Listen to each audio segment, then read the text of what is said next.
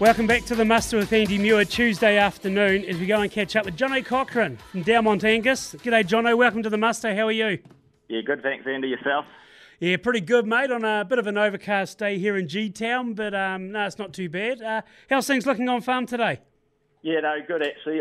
Grass is certainly growing at the moment, so hopefully the mild May can continue and we can build some grass cover going into winter, which would be ideal. Hopefully the frost can stay away. I think there may be a touch of frost tonight, just listening to the forecast before, but apart from that, it's like overnight temperatures. We're still looking in Gore anyway. We're looking at 7 or 8 degrees.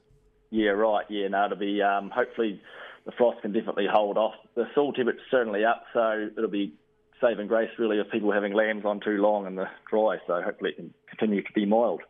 Now, Jono, Dalmont Angus, that's that's your brand. Tell us a little bit about it.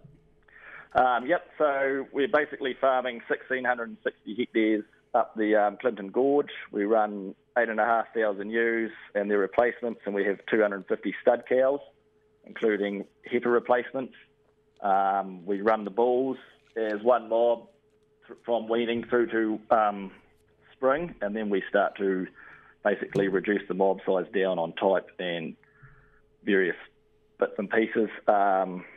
So it's a great test in the winter up here, running them as one mob to try and put them under pressure and reduce, the mob size down. So we roughly start with about 118 bull calves last season, and we're down to 32 catalogue bulls, including one sire bull. So roughly only 25% make the sale, basically, which is, good to try and reduce that genetic variation from the top bull at the sale to the bottom bull, basically. So, it's great for our clients, really.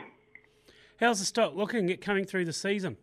Yeah, no, very good actually, Andy. The bulls are really starting to come along nicely now. They're really just pushing forward. So, it's very good. How dry has it been for you guys? I know particularly around Clivevale anyway.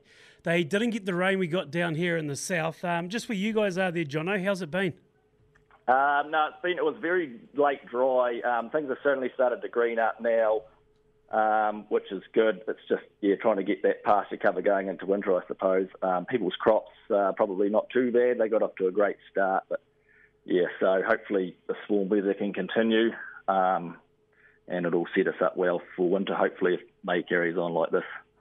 Yeah, it's been a saving grace for a lot of people. Everyone you talk to, actually, Jono, crops have recovered pretty well. A little bit of a cover's come on the paddocks. It's a bit of a false storm with a green tinge on a lot of paddocks, so not a lot of growth, but I suppose it could have been a lot worse.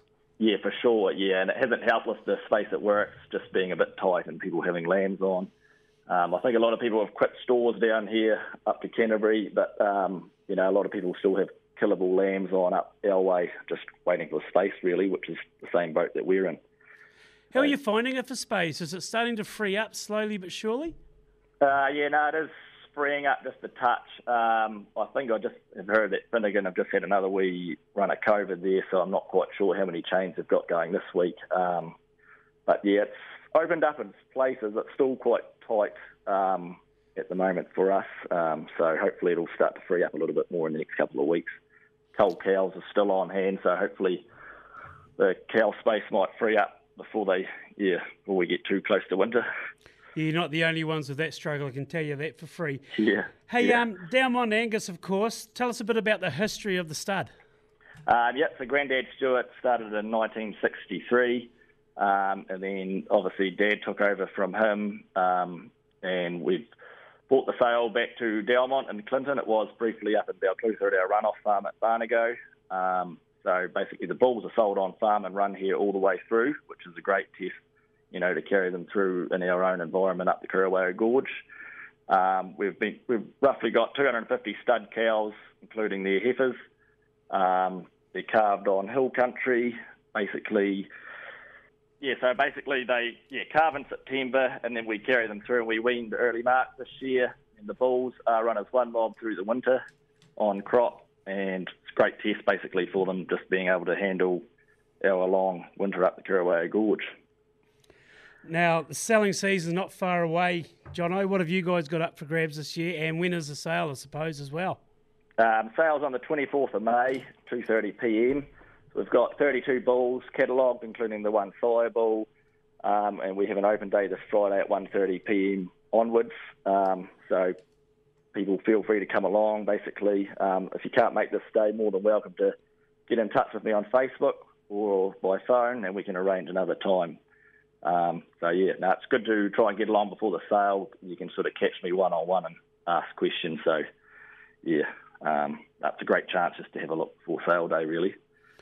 Yeah, for sure. Hey, Jono Cochrane of Dalmont Angus, thanks very much for coming on the muster this afternoon. All the best for the sale.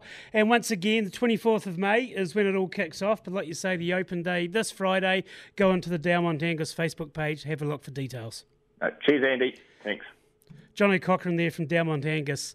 As we banana-rama out of this segment and we go into the next one. Emma Wilson from Young Farmers, I believe, Thornbury Young Farmers. We catch up with Emma as we catch up the Young Farmers weekly here on the Muster.